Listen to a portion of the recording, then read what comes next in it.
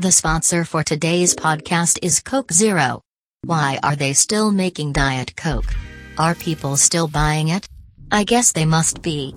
Thank you for joining us at the Anecdotal Experience podcast. Did you follow me on Twitter? I'm pretty sure you forgot. Go do it now while it's fresh on your mind. Hey, thanks for coming back to the Anecdotal Experience podcast. Today we have Zac Hollinger on the podcast to talk about DCS, Department of Child Services. It's where he worked for a really long time. Worked with kids, having to remove kids from homes, making those calls, deciding whether parents are terrible or not. It's his calling. It's what he does. I didn't know about it. I couldn't do it. It takes a lot of patience. It takes a lot of... I don't know, you gotta get used to some pretty insane stuff. I don't think it would ever get boring. Why am I talking about it? You're about to listen to it. I really like this episode. Super enlightening. You're gonna love it. Thanks for iTunes reviews. My dad left an iTunes review. Thanks, Dad. Very thoughtful. Felt good. Read it. It's the last one on there. John. Pinball John. That's him. T-shirts, iTunes reviews. Thanks, Dad. Yeah, just start wherever, man. Okay. So I worked as a assessment worker for the Department of Child Services, which basically means, anytime we received a report about abuse or neglect of anyone that was under the age of 18, that gets assigned to someone here in the county, and then one of us gets to go out to the house and see if it's a legitimate claim or, if it's some family member or ex-spouse or ex-relationship that's just ticked off at someone. And so we're the ones that kind of go out to the house and just kind of see what the situation is. Okay, cool. So I did that for about 3.5 years. And, it does it helps you see a different side of life than a lot of people get to experience. Yeah. They see it portrayed in media or those kinds of things. Like I think during training, we actually watched a episode of The Simpsons where they portray a CPS worker and kind of what that looks like. What is it? What are they? I mean, what's the idea? The idea behind it is just that like the CPS workers like come in like literally guns blazing, like kicking down the doors and just like taking the kids from the family and putting them somewhere else without actually looking into the situation at all. So like, what is it then? How is it different than that on any sort of level? Sure. I mean, really, honestly, what it is it's, whenever someone has a concern, it's just someone that gets sent out to the house to look into it. Yeah.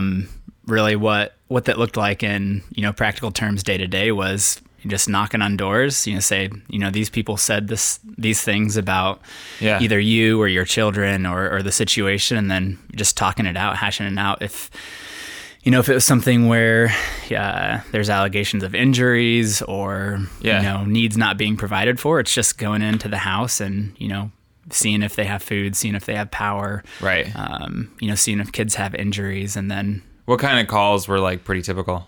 Pretty typical ones are, really, we get all of them. They fall under a few different categories. One would be general neglect, which would be, you don't have food, you don't have clothing, right? The basic needs aren't being provided for, whether medically or physically, those kinds of things. That'd probably be like a teacher or a like authority figure that wasn't a parent calling that in, right? It just depends. A lot of times, teachers do have a lot of, contact with kids, and so they get to see some of the outplaying of that day to day with the kids that they work with. But honestly, it comes from anywhere. Anywhere that would have, or any person that would have contact with a kid, can make reports of that nature. So, but then there's also physical abuse, which is obviously, anytime a child sustains injuries due to a caregiver's actions, that's how the department identifies that. Were those pretty often when you got like cases of abuse being called in? We probably get more reports of neglect just by volume. But there's a pretty good ratio all the way across the board with neglect, physical abuse, sexual abuse, all of those. And how often were these false accusations or false alarms? Or were they pretty often, or was it usually something was up when you would get a call? No, primarily, there's a higher volume of reports that were either just false or, allegations that just weren't serious enough for us to do anything about. Okay. So I would say, without having, the actual statistics in front of me, I would say maybe 1 to 3 out of 10 reports would actually be something that we would do something about. Okay. Did you, I don't know, that part of the job, having to go out and see what's up when you get a call, did you like that part of the job? Because I feel like that would be exciting, but also probably pretty emotionally exhausting if you run into a case where someone is either neglecting a kid or even worse, abusing a kid in a way. What, like that part of the job, how did you kind of experience that? Was it good, bad, or? Yeah, for me, honestly, I enjoy working with people. That's why I've gone into this, this profession. Obviously it's interesting. I like how you said that. It's interesting. It's definitely something that I wouldn't say enjoyable, because obviously it's not fun to see people in those situations. Right. But it's interesting, and it's it's okay to use the word enjoyable. It's enjoyable to be able to help people. Yeah, fulfilling. Yes, fulfilling. That's a good word. Okay. Yeah. And so I did enjoy that aspect. I mean, you see, excuse me, all kinds of things. So it's definitely not a boring job. Right. You get to see all kinds of families, cultures, backgrounds, scenarios, home conditions. You get to see a lot of things. Right. A lot of stuff that I didn't grow up with. And, you don't get to experience a lot of those things without, being in a situation or working a job like that. Right. Where you have the job to go in and see that, that's weird, surprising thing that you weren't used to growing up. Precisely. What are some things that you saw and you were really eye-opening to a different life experience that you'd never had before? Yeah. There's definitely a lot of those situations. One of them would be, just the home conditions that some people have become accustomed to living in. Yeah. And I think that's through, our culture is a powerful force in our life. And I think that cultural poverty is definitely something that's hard to overcome, and the consequences of that. And I mean, when you grow up in a home where, you just become accustomed to not cleaning things up, things just always being broken, being, whether that's even, having pests and not really dealing with those pests, or not having the financial ability to deal with those. Right. I mean, eventually by exposure, you become accustomed to those things. Yeah. There's bugs in the house. Yeah. And that's our house. And that's, bugs. For some people, that's their life. Like, that's just part of it. It's not like it's not like a weird or, gross thing. It's just part of the, that's normal to them. And that was probably one of the most, Can you think back? I know you're thinking of a particular experience where you saw living conditions that you thought were just like appalling. And like what sort of stuff was happening there, and also how were the people that were living amongst these conditions? What was their attitude like? Because it had to have been like, well, this is my house and this is the way it's always been. Sure. So yeah, a lot of times when you would approach a house, after you approach a certain number of them, you begin to kind of get a gauge for things. A lot of times, even before entering, you get to see what the yard looks like. So what's a house look like when you're like, oh boy, this is not going to be good on the inside of this house? Typically, some clues are when things are, you just see things strewn about the yard. Obviously, people don't take care of things, or there's just broken things all around, things that have been left go for what looks like months or years without getting fixed. And then a lot of times when you approach, walking up to the door, if it's a bad situation, typically you can smell the home before you even get What's into that the smell home. like? Cat pee. If you think of, dirt, cat pee, mold, animal, but then what that might smell like after months or stale. Yeah, exactly. Yeah. It mix that gross. with cigarette smoke, everything, yeah. all mixed together, and then not ever cleaned, and just sitting in that for months and years. Was there ever like a house that you couldn't even go in? No, I mean, you kind of, some people are more sensitive than others. Usually I can power through and make it in there, even if it's not comfortable, obviously. But there's been situations where, definitely you want to get in and get out as fast as you can, just because of how uncomfortable it is. Dang. But I mean, that kind of goes into what I said before is, when you live in that situation and you're exposed to it for so long, it just becomes normal. It doesn't bother you. Yeah. So you go in. There's like a super stinky house. Yep. You go inside. What's happening in this house? So to describe a certain situation, like you said, in this specific one, walk up to the home, you can smell the situation already. Yeah. And you kind of figure that there's probably going to be something a little bit more. And in this situation, knocking on the door and being able to see, the weather stripping all the way around the door that has been just eaten completely away by cockroaches, and there's just crushed cockroaches like all the way around the door frame. Oh no, not at all. Just like gross dead cockroaches that have been just like crushed in the doorway and that are just still there. Jeez. And so that's usually a bad sign. Crushed cockroaches all around the door frame? Yeah, when that's at the beginning of the visit. Okay. It's not a good And this is a particular start. incident? Yeah. All right. And so, then obviously knocking on the door and, people handle that different ways. I'm surprised at how well people handle having a DCS worker show up at their door, for the most part. I mean, there's situations where people are, upset and don't want to cooperate with that, and I understand that too. But a lot of times people want to figure out what the problem is or to solve what's going on. So figure out why you were called. Yeah, I very rarely was I ever just not allowed to talk with someone, or they wouldn't allow me into the home. So okay. But in this situation, they let me into the home, and obviously take what was observed outside of the home and then multiply that by 1,000 when you get into the home. Just sensory overload. Yeah. And trying to take in all the home conditions and what's going on. And this one, there was, just cockroaches all over the ceiling and the walls. Are you kidding me? Yeah. That's so I'm not kidding, disgusting. Yeah. It was just infested. Mm-hmm. Yep. That's a good word. Even then too, opening cabinets where food is and those kinds of things. It's just scattering everywhere.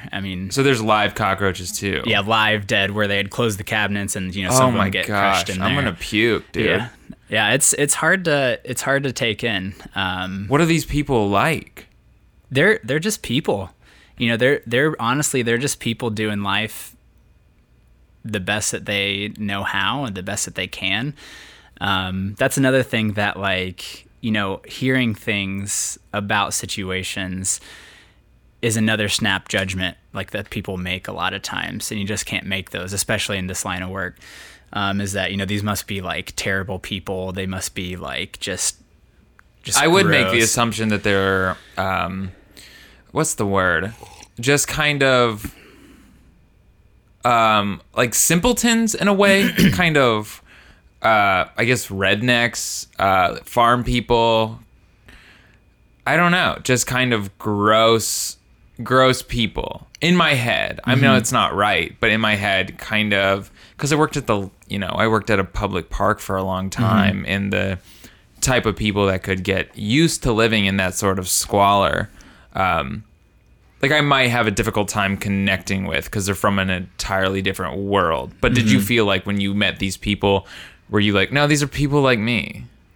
Yeah, I mean, some of them, like I described earlier, are, they're from a culture of that where they've grown up in that, and so that's normal. Yeah.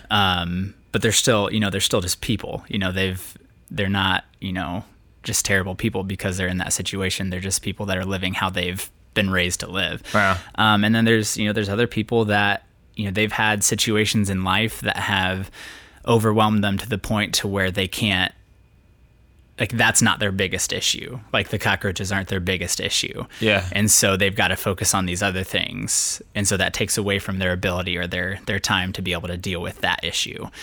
Whether that's, depression or, family situations that have taken place, divorce. That's what I've seen a lot of situations like that too, where it gets to the point where you can only deal with so much as a human being. There's only so much you can deal with. And cocockroaches don't matter. And at times, cockroaches, for some people, that's not the biggest issue that has to be dealt with.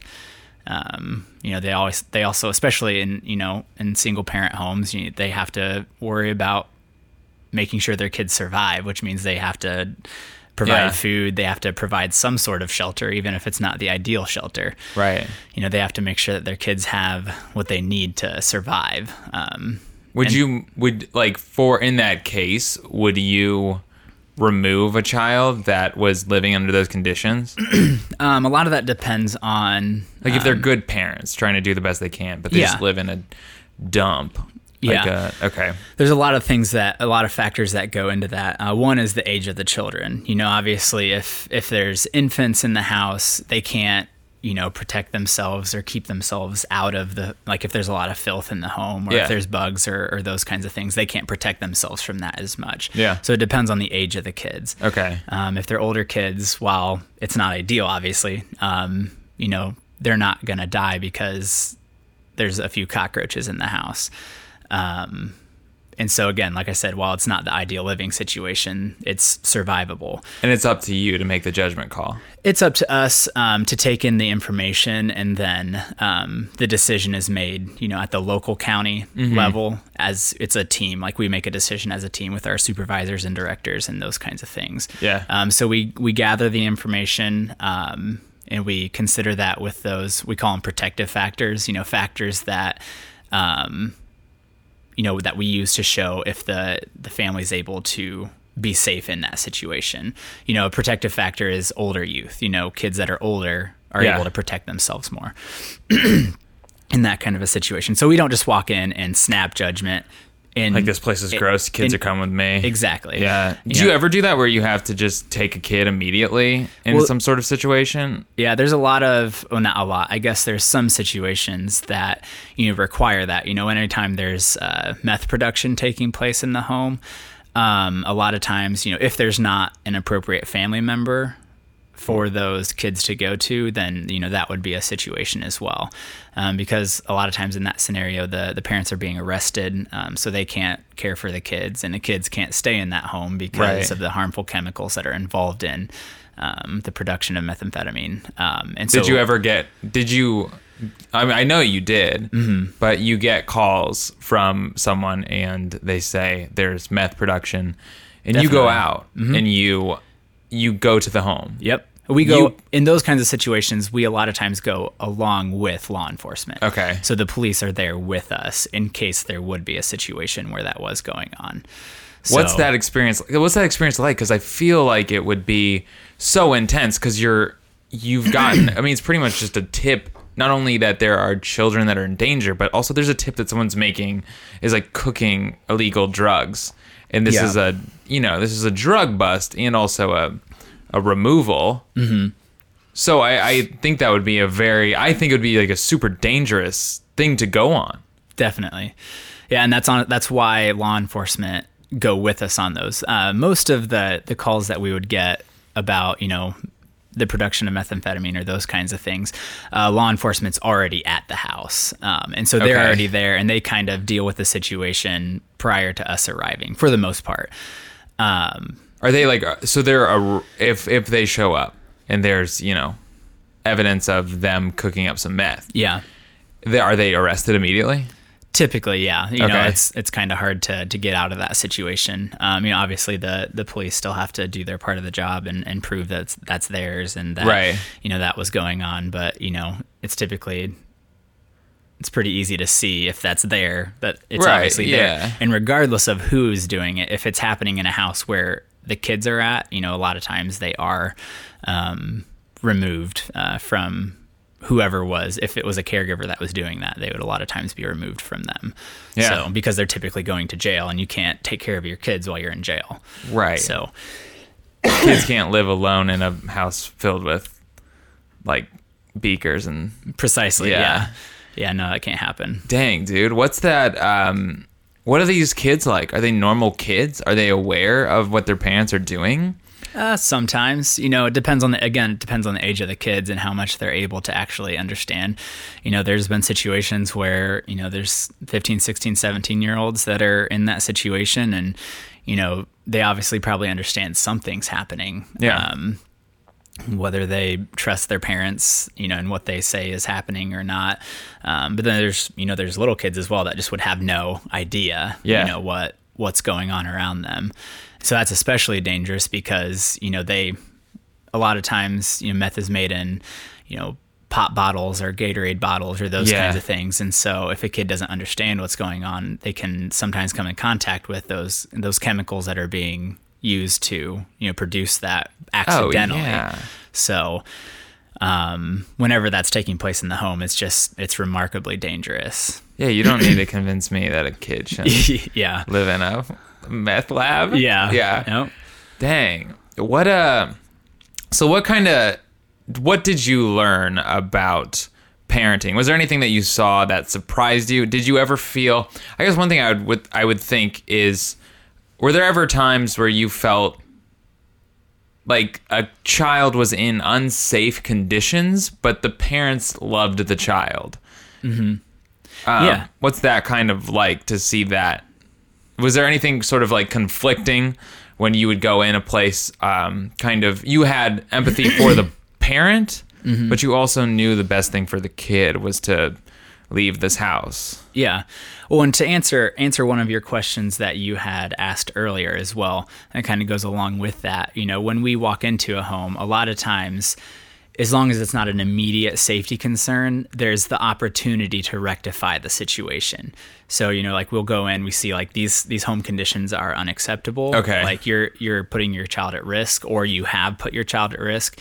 And so these are the steps that need to be taken in order to prevent them from, you know, not being able to be here. Right, because we're coming back and we're taking them. Yeah, and so that conversation happens a lot of the time where there's that opportunity to change the situation. Because I would say in almost every situation, you know, parents love their kids. They're their kids. They love them. That was most of the time. You really felt like they love the kid. It's just bad times. Definitely. Okay. Either they don't know. Either they don't realize how their decisions are going to be affecting their child, or they don't know how to stop what they're doing that's putting their child at risk. And so one of those situations where I got to see that dissonance between, you know, I love my child, right, and then also being able to do what's best for, you know, their child. Is with addiction, you know, with drug addiction, those kinds of things. Because they're struggling with that. They see that their child needs them present. They need a parent there, and they love their child, but then they're also struggling with this addiction and the priority that takes in their life.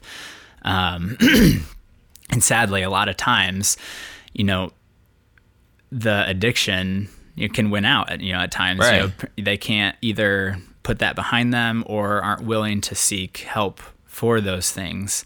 And so where a lot of people would say, you know, that person doesn't love their child or that they don't care about them. That's just not the case. You know, they love them. They just can't get their priorities straight because this addiction has such a hold on their life.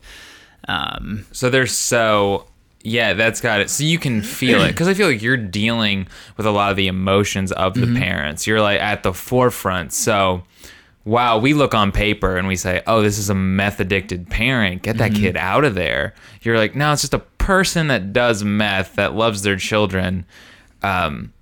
but the best thing for them is to, remove the kids for the time being and have them not be around that. Yeah, and that's what, a lot of times people also view the Department of Child Services as they just take kids out and throw them in another home, and that's it. That's the end of it.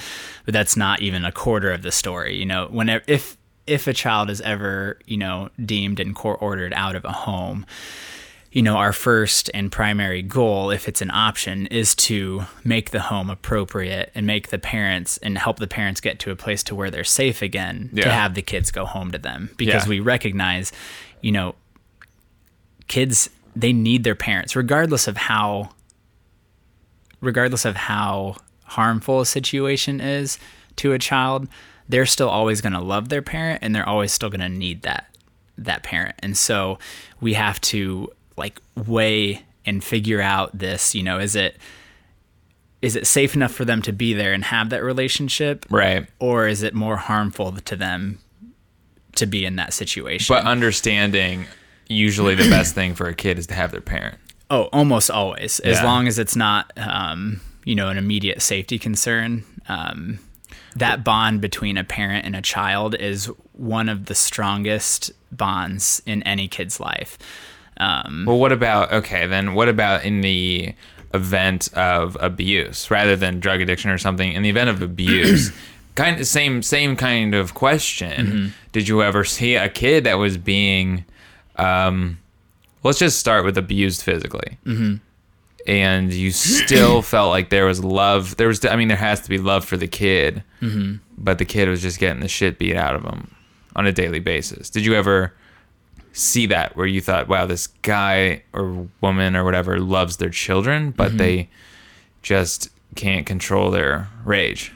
Yeah, and a lot of times the physical abuse comes in situations when a parent is trying to teach their child, is trying to discipline them, but it's just not appropriate discipline. Yeah. And that's where, I can't count how many times, I heard people in everyday life hear people say, well, back in my day, this is how we did this, this or that. And my dad beat the shit out of me. Precisely. So, yeah. Yeah. And while that's, probably the case, there's, times have changed. Right. And right now, the state has decided that, what quantifies as physical abuse is when a child sustains, a serious or sustained injury due to a caregiver's actions. Okay. Leaves a mark. Yeah. Leaves, it typically, not maybe just like a red mark or something like that, but especially if there's bruising, cuts, welts, broken bones, definitely those kinds of, serious injuries. But a lot of times, to answer your question, those come from scenarios where a parent is trying to correct behavior. Yeah. And that's the tools that they've been taught by their parents for correcting behavior. Right. Is, simply just physical discipline, which, I believe there's a time and place for that. I'm not saying there's not. Yeah. But there is an appropriate level to where that's helpful or to where it's not helpful anymore. Where did you see, where would you personally kind of draw that line? Because to some degree it is, you're the first line of defense. You come in and what, because I think obviously it's a, there's a point where you're disciplining your kid and you're saying, I'm doing this, I'm hitting you, but I'm hitting you for the reason being I'm trying to correct this behavior. And then there's, I'm hitting you because what you did has filled me with rage, and I'm just taking it out on you.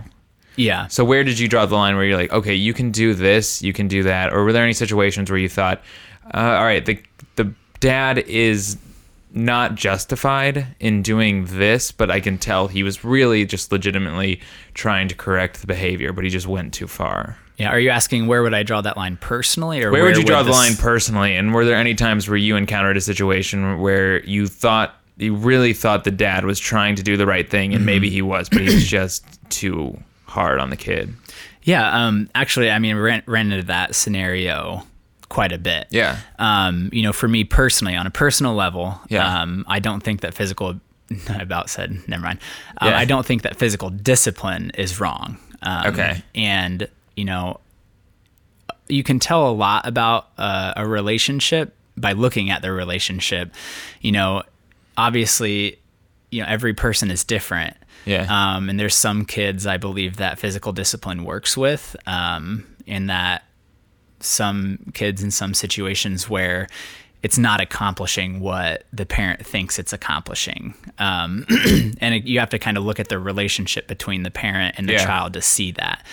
If there's physical discipline with no relationship, then that's precisely how the child's going to view that. I mean, you don't spend time with me. You don't care about me. You don't do this or that. Yeah. But then I do something wrong and I get hit for it. So it's almost impossible for them to view that as you trying to love them, because you don't do other things that invest in them, or at least makes it more difficult. Maybe. How does not it affect impossible. the kid usually when they're just kind of view their parents as just things that abuse you when you've done something wrong and don't understand that they're doing it because they're trying to make you a better person? Mm-hmm. What, like a kid taking that the wrong way? Yeah. What does that look like? It's kind of hard to make a blatant statement about that. Mm-hmm. So when I say this, understand that it's not this in every situation. Right.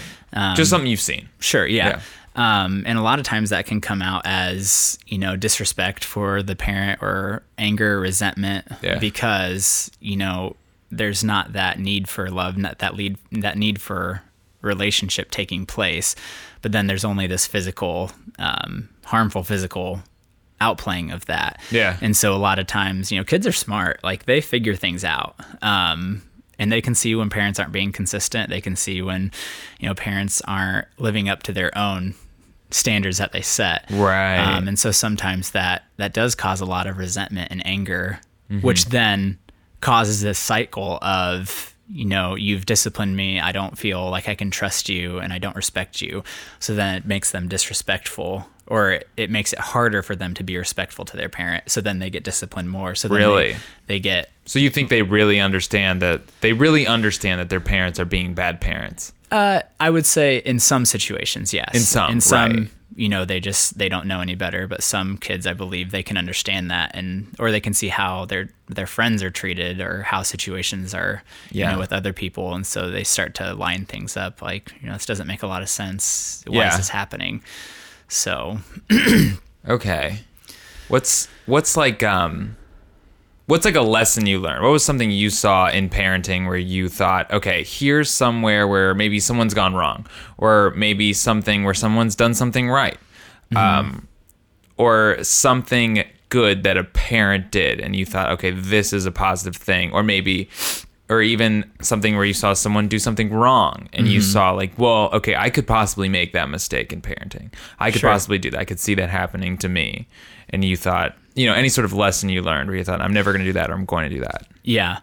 I would say one of the things that I learned was, having a little bit more understanding for parents, because being a parent is remarkably stressful. Yeah. And so like a lot of times people they read in the news, so-and-so did this and they got in trouble for it because they caused an injury or something like that. Yeah. And while I would not say that it's ever okay to cause harm to your child, it's not ever okay for that to happen. Yeah. I understand that there's a lot of stress that parents are under. Yeah. And a lot of times kids can be a part of that stress. Yeah. And so kids are the worst, man. They can be a challenge. Yeah. That is even for nice sure. kids are obnoxious. That's true. I mean, we all have our times. Yeah.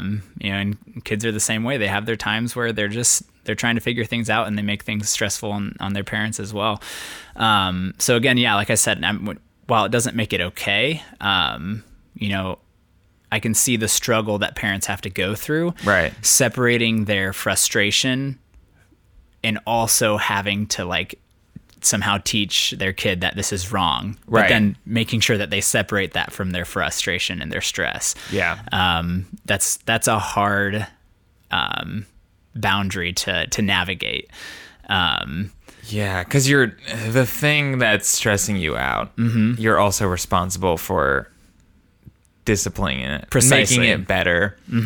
So it'd be hard to not be like, okay, you are the bane of my existence right now, and my job is to discipline you. which is a weird position to be in. It is. Because I'm angry at you. I'm angry at my child. And I also have the responsibility to discipline them. So in your position where you could really let that get out of control. Yeah. Yeah.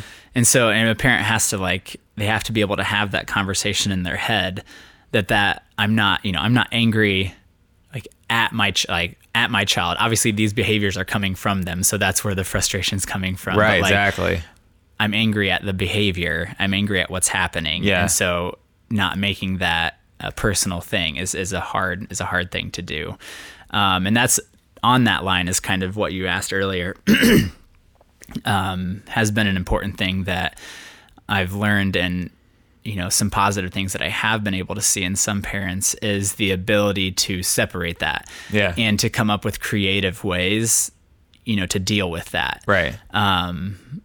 Being able to take time away, like if they're just mad and they are then also responsible for disciplining their child, to take time away before that, so that frustration isn't what the kid's seeing when they're being disciplined. Yeah. So they can see that, no, it's not my anger that I'm doing this it's because of your decisions that you made is what is causing this, this discipline to take place. Also parents that are able to be creative with the way that they deal with those frustrations. Because there's some kids that, that they get disciplined physically and they're like, I don't care. You can spank me as much as you can physically spank me, and I will keep doing what I want to do. Sociopath kids. Yeah. Insane. Yeah, there's kids that are some very determined people out there. Wow. But then, so you have to be creative. I mean, obviously you can't continue to do the same thing and expect different results. Right.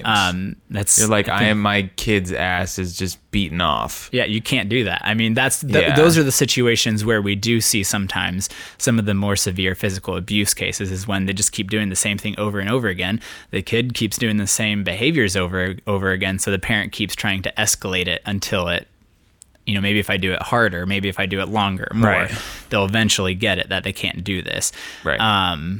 And while I recognize that kids need to be disciplined, a lot of times that's just not the case.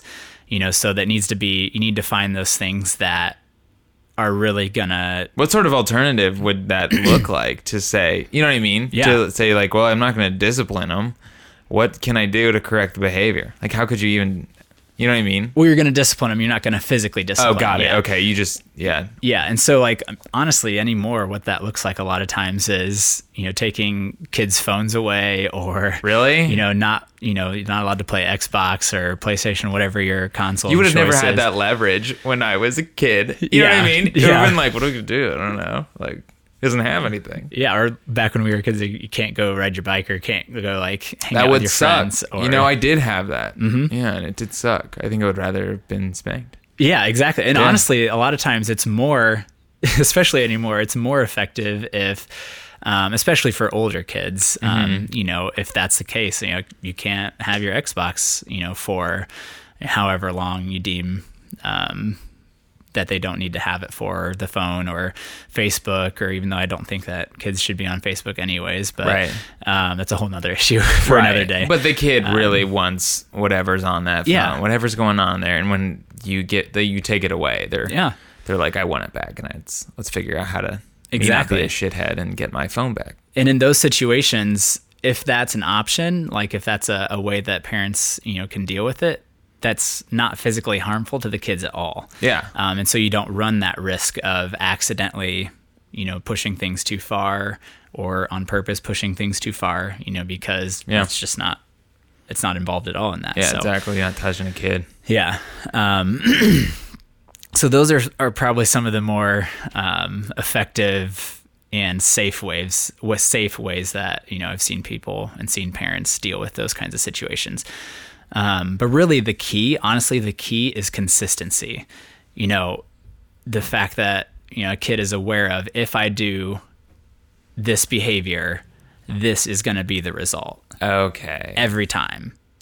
And there's no reason to think that maybe I can get away with it this time or that, or, and while, sometimes consistency doesn't mean that kids are always going to behave. Yeah. But then at least you've given them every opportunity to see that every time you do this, this is what's going to happen. They know what's up. They do. They know what's coming. Yep. Yeah. Yeah, I do. Two things I kind of wanted to touch on. Actually, three. Was there any sort of, and you can be as vague as possible, but I do think this is interesting. Was there any sort of case of sexual abuse where you thought, whoa, this is weird. This is very weird. This is something I never thought could possibly happen.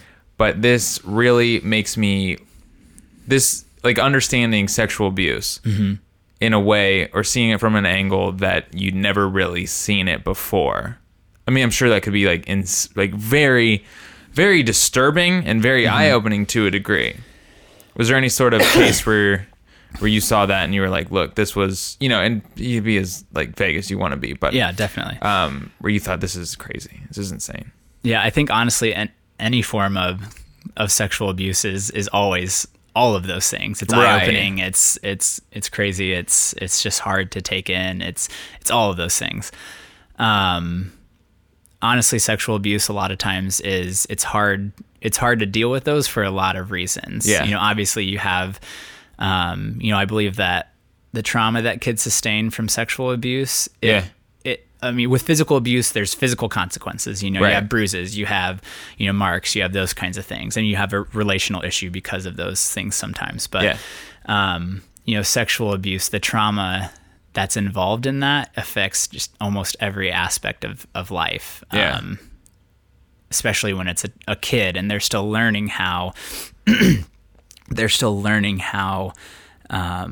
life works. Yeah. And then that's part of their learning process for how life works. The trauma that is involved in that is just astronomical. Yeah. Whether that's a parent, whether that's a sibling, whether that's a stranger, no matter where it comes from. Right. It's remarkably traumatic.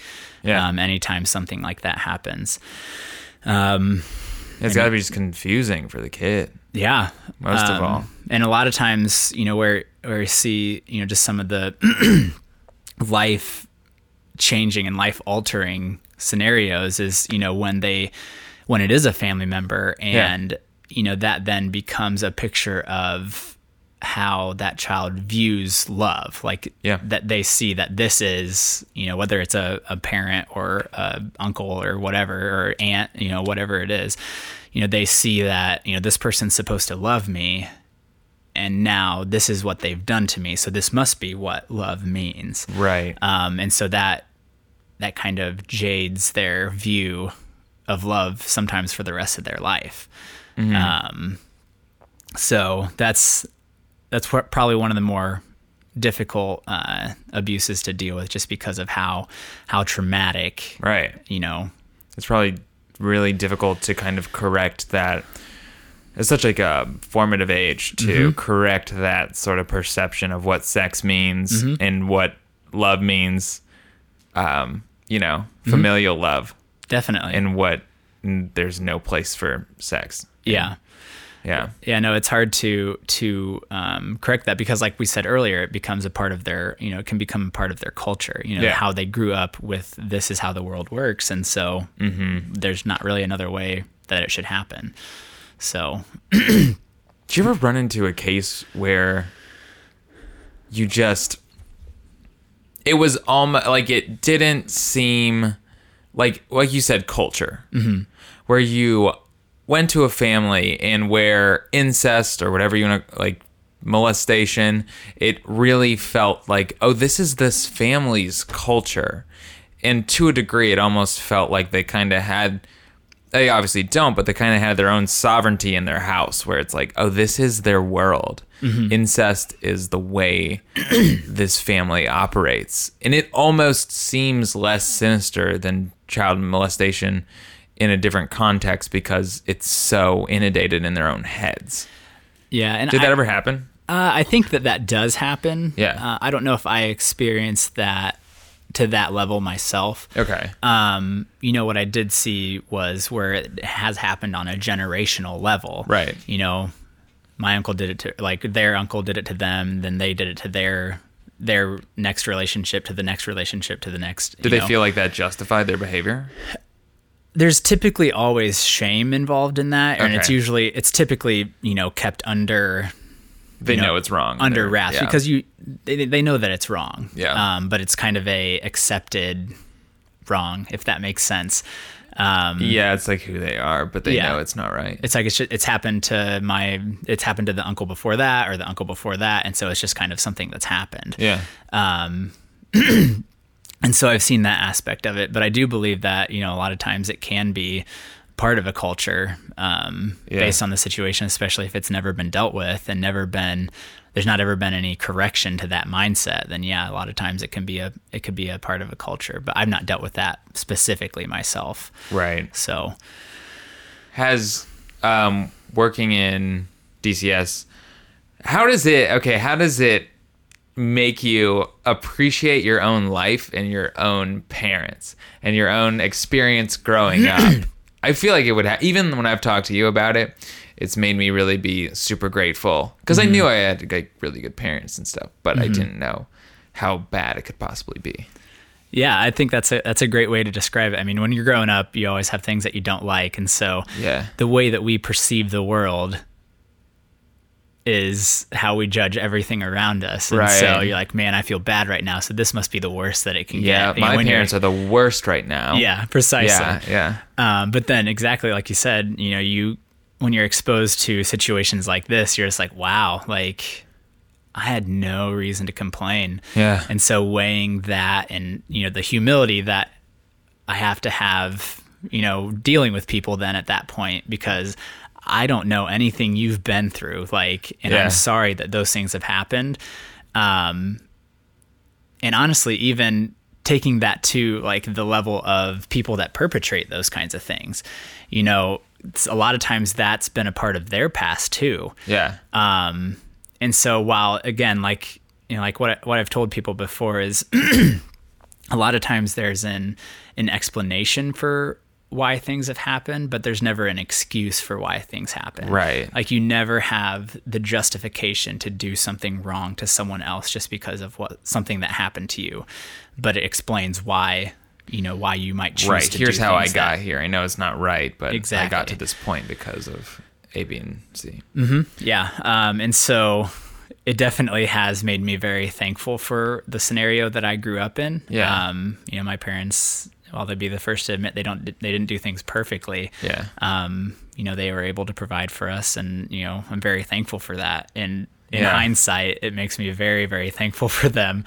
And a lot of times I have to, tell them to shut up because they'd say, "We wish we would have done this differently." Or wish we would have done. I'm like, stop. Like you guys didn't see. I was in a house full of cockroaches today. Yeah, exactly. I was there. And I'm like, you guys did a great job. Like, I have nothing to complain about. Yeah. I think you just have to, like, as a parent, you just have to try. Mm-hmm. You just have to be putting forth your best effort. Yeah. That's key, man. Like, if you are just willing to put forth your best effort. And, also one of the most challenging things we would run into is pride, because it never feels good to have someone come in and say like, this is wrong. Like you're doing this wrong. Totally. And not even that we would necessarily say it like that. We show like what the consequences are for these scenarios. Yeah. But that never feels good. As a person to feel like you're doing something wrong. Right. Especially parenting wise, I think is a really, it's a touchy subject. Yeah, man. For sure, man. But really, that's one of the main things, like that pride gets in the way of correcting those things. Mm-hmm. And the same way I have to allow people to speak into my life when I'm doing things wrong. Right. It's hard. You have to be willing to accept help. I mean, we all need help. Every human being needs help at some point in their life. Yeah. And it's not a bad thing to need help. It's just how it works. This world is difficult and messed up at times, and so we need to get help at times. It's not a bad thing. But when you can't bring yourself to be willing to accept help, that's when you really run into issues, because what needs to change can't be changed on your own sometimes. And so and you're dealing with someone else. It's not like, I'm not trying to help you out personally. It's like, no, you're responsible for children. Yeah. You're responsible for these children, and you can mess your own life up as much as you want. Mm-hmm. But I got to make sure these kids are okay. Exactly. They're too young to know better. Mm-hmm. Yeah, exactly. And you're failing. Yeah. And so that's some of those situations, we would line up, we try to put every effort into, this is how you take this step to correct this. And then this is how you take this step, because we want families to be together. That's another myth that people believe, is that, the Department of Child Services just wants to tear families apart. And that's not the case. That may come from anyone that hasn't worked in that scenario. Yeah. But, they want families to be functional together. But if that's not the case, there has to be someone that can step in. That's one thing. Like, everyone, if you ask them, everyone will say that they recognize that there has to be someone that will hold people accountable, whether that's, criminally with the police, or on this level with families. They agree that someone has to be able to step in and protect kids when they need it. Yeah. But the thing is, no one wants that when that means it's affecting their life. Right. They need to be saved from bad parents. Precisely. Which isn't me. Yeah. Right. Exactly. Yeah. It's funny. We all see each other. You don't see yourself as the bad parent. Mm-hmm. And then all of a sudden someone says, no, it's you now. You're the bad guy. And we're taking your kids. You're like, no, take them from the real bad guys. Yeah, I've had that conversation 100 times with people that, why are you here dealing with this issue when there's this person that's doing that out there? Yeah. It's like, that may be the case. Like, I'm not saying that that's right either, but that doesn't mean that, you're not putting your kids at risk in this situation. Right. And so there has to be some accountability for that too. I mean, it's always pushing that to the next person or the next level of the worst person than you. Mm-hmm. Yeah, I do. What about this? I think it would give you a new appreciation because for me, when I hear about these people, I just think, what monsters would have their kids either live in these conditions or sexually abuse their kids or beat their kids or whatever. I'm just like, those are monsters.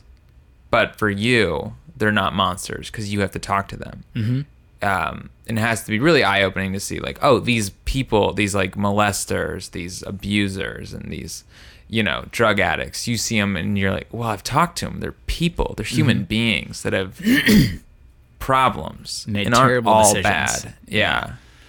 So I feel like, how has that been enlightening to you to realize that everyone you hear about in the news, any sort of, egregious act, and the person that committed it is a person? Yeah. I mean, that's an important thing to realize. Now, I'll be straightforward. There are some people out there that I would say monster is an accurate just true term. Monster. Yeah. I mean, they're still a person. They're still a human being. They have value. Yeah. And they could, they have the opportunity that they could do something good in the world. But they have just chosen and will continue to choose the wrong thing because they even find enjoyment in doing the wrong thing. Wow. And so I think there are definitely people that they need to be locked up. They need to be put away because whether they don't have the ability to or they just don't want to, they're just going to hurt everyone around them. Yeah. And so that's, there's a very real need for that, to protect people from those people. That being said, everyone is a person. Yeah. And I know that, I don't know. I guess I don't know what people would think about that. It's easy to make someone into a monster and just say that they're a monster. I no longer have to deal with that. Right. No longer. But sometimes they are. That's something I wrestle with too, because, I do get to see a lot of the bad stuff that, people have done. And so it's hard not to just jump to that. But you can't. We all need help with that. Even when we do wrong stuff, we need those people that are willing to be like, hey, this isn't what you should be doing. I mean, you're going to hurt people, you're going to hurt yourself, and to have that opportunity to change those things. As hard as it is, and, some days I would be more a proponent of this than others, but I think that everyone can change. If they have the desire to and they take the actions they need to, I think they can change. But a lot of times people can't see past what they're doing or their internal desires, and they can't think about doing something other than what they want to do, and what they want to do are those behaviors that have led them into this situation. So, but I think that, even those people that are monsters, they're still people. So? They're not too far gone. I don't know if I can. Someone judge that wants to do harm. Yeah, because it's weird. They're out there. I feel like even villains in movies and things, they're always human. There's always, or they should be, unless it's a bad movie, then they're just, Yeah. But there's always a human element to them. There's a reason they're bad. There's a reason that they want the evil they want. But those monsters where it's just, they just want to see others hurt.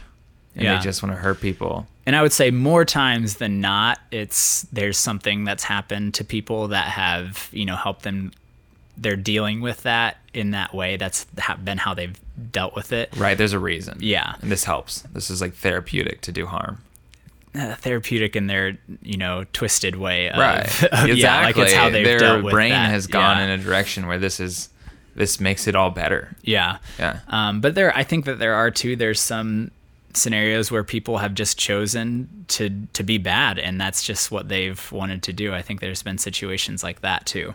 So, but more times than not, I think it's something that's happened to someone. And so to make a snap judgment, like I would never do something like that. Well, maybe if you experienced what they experienced, you might have done something like that. If you saw the point, what made them bad. Yeah. Yeah, I think that's true. I think there's a quote in a book, it's that I always quote, but it's Dale Carnegie.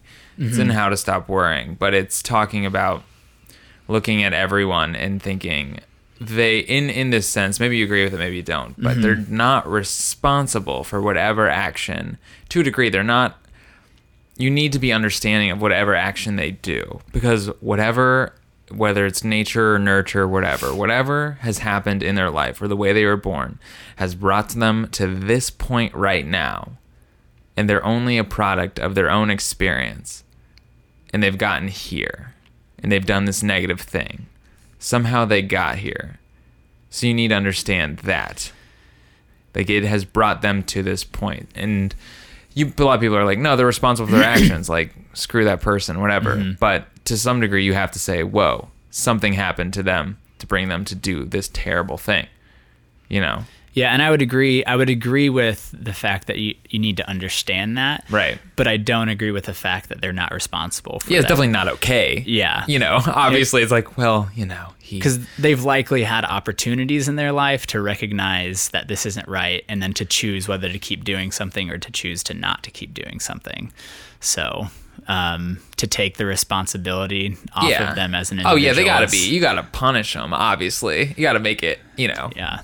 give them their just deserves. But it's important for, I think, people to recognize. Oh, definitely. Everyone's human, and everyone has had a life up until that point where they've molested a child. And rather than be like, oh, it's a monster. It's like, no, it's a human. It's a human that was probably molested, The probability is likely. Not that people that have never experienced that don't still do that stuff, but maybe something else. Yeah. I mean, we're all human. We've all, no one can say they've never done something wrong. We've all done something wrong. Yeah. And so I think so. Yeah. Maybe. I don't know. I'm sure. I'd say yes. Yeah. Yeah, man. Well, this has been awesome. Anything else you want to say about your experience? Anything people should know? Anything important that may enlighten people?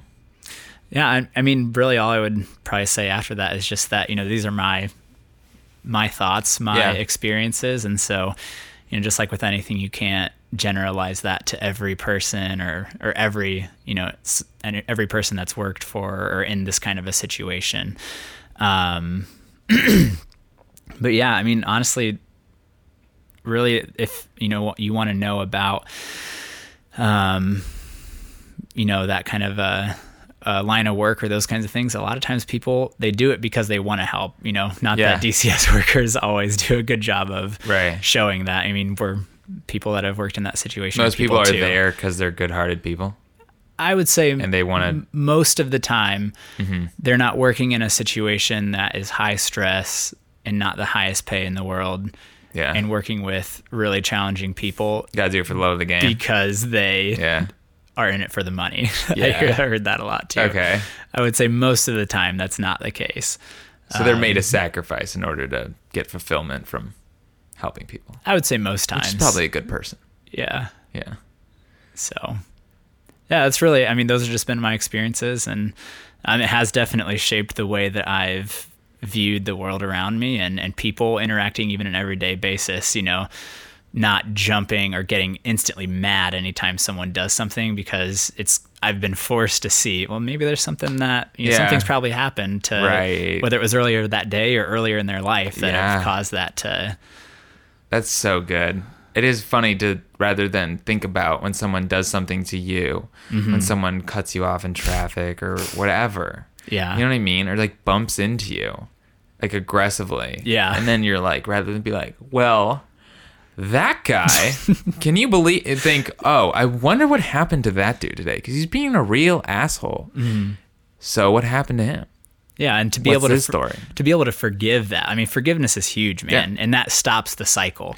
Like when you can forgive and let those things go, that stops the cycle of hurt and trauma. And if those people could have forgiven what happened to them and moved on and not, you know, then done that to other people, a lot of times that would stop the cycle of abuse and neglect in a lot of those scenarios. Yeah. So people just passing on that negative energy because they haven't forgiven.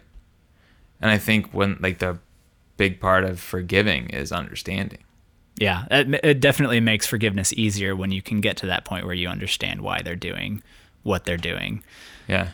But yeah, stop the cycle. Yeah.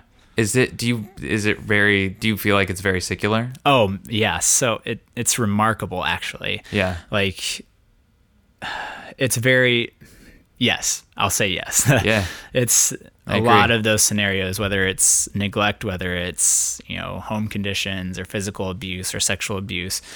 Abuse in general is, I would say, the majority of the time is cyclical. You know, it's because of this, then this. Yeah.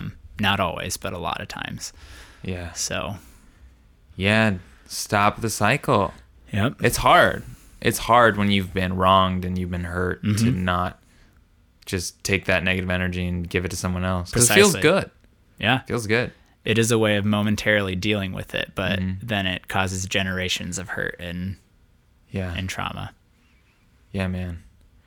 All right. Well, don't pay forward the good stuff, and then don't pay forward the negative stuff. Yeah, break the cycle. Break it. It's all gonna be. That's what it's all about, man. It's about, being like, soak it up, soak up the negative, don't release it. You know. That sounded bad. It sounded like you're just gonna be a sponge full of like dirt. But the way you release it is by forgiving. Yeah. You not just holding it. You're getting rid of it by forgiveness. That's the way to let go. Thank you. No problem. I got your back. I was like, I don't like that. All right. Well, yeah. Thanks a lot, Zach. You got anything to plug? You got any like, you want to yell at someone? Say what's up? I'm good. Okay. I think I said most of what I needed to say. All right. Well, thanks a lot, Zach. Should have planned something. No problem. Yeah. Take it easy. You too.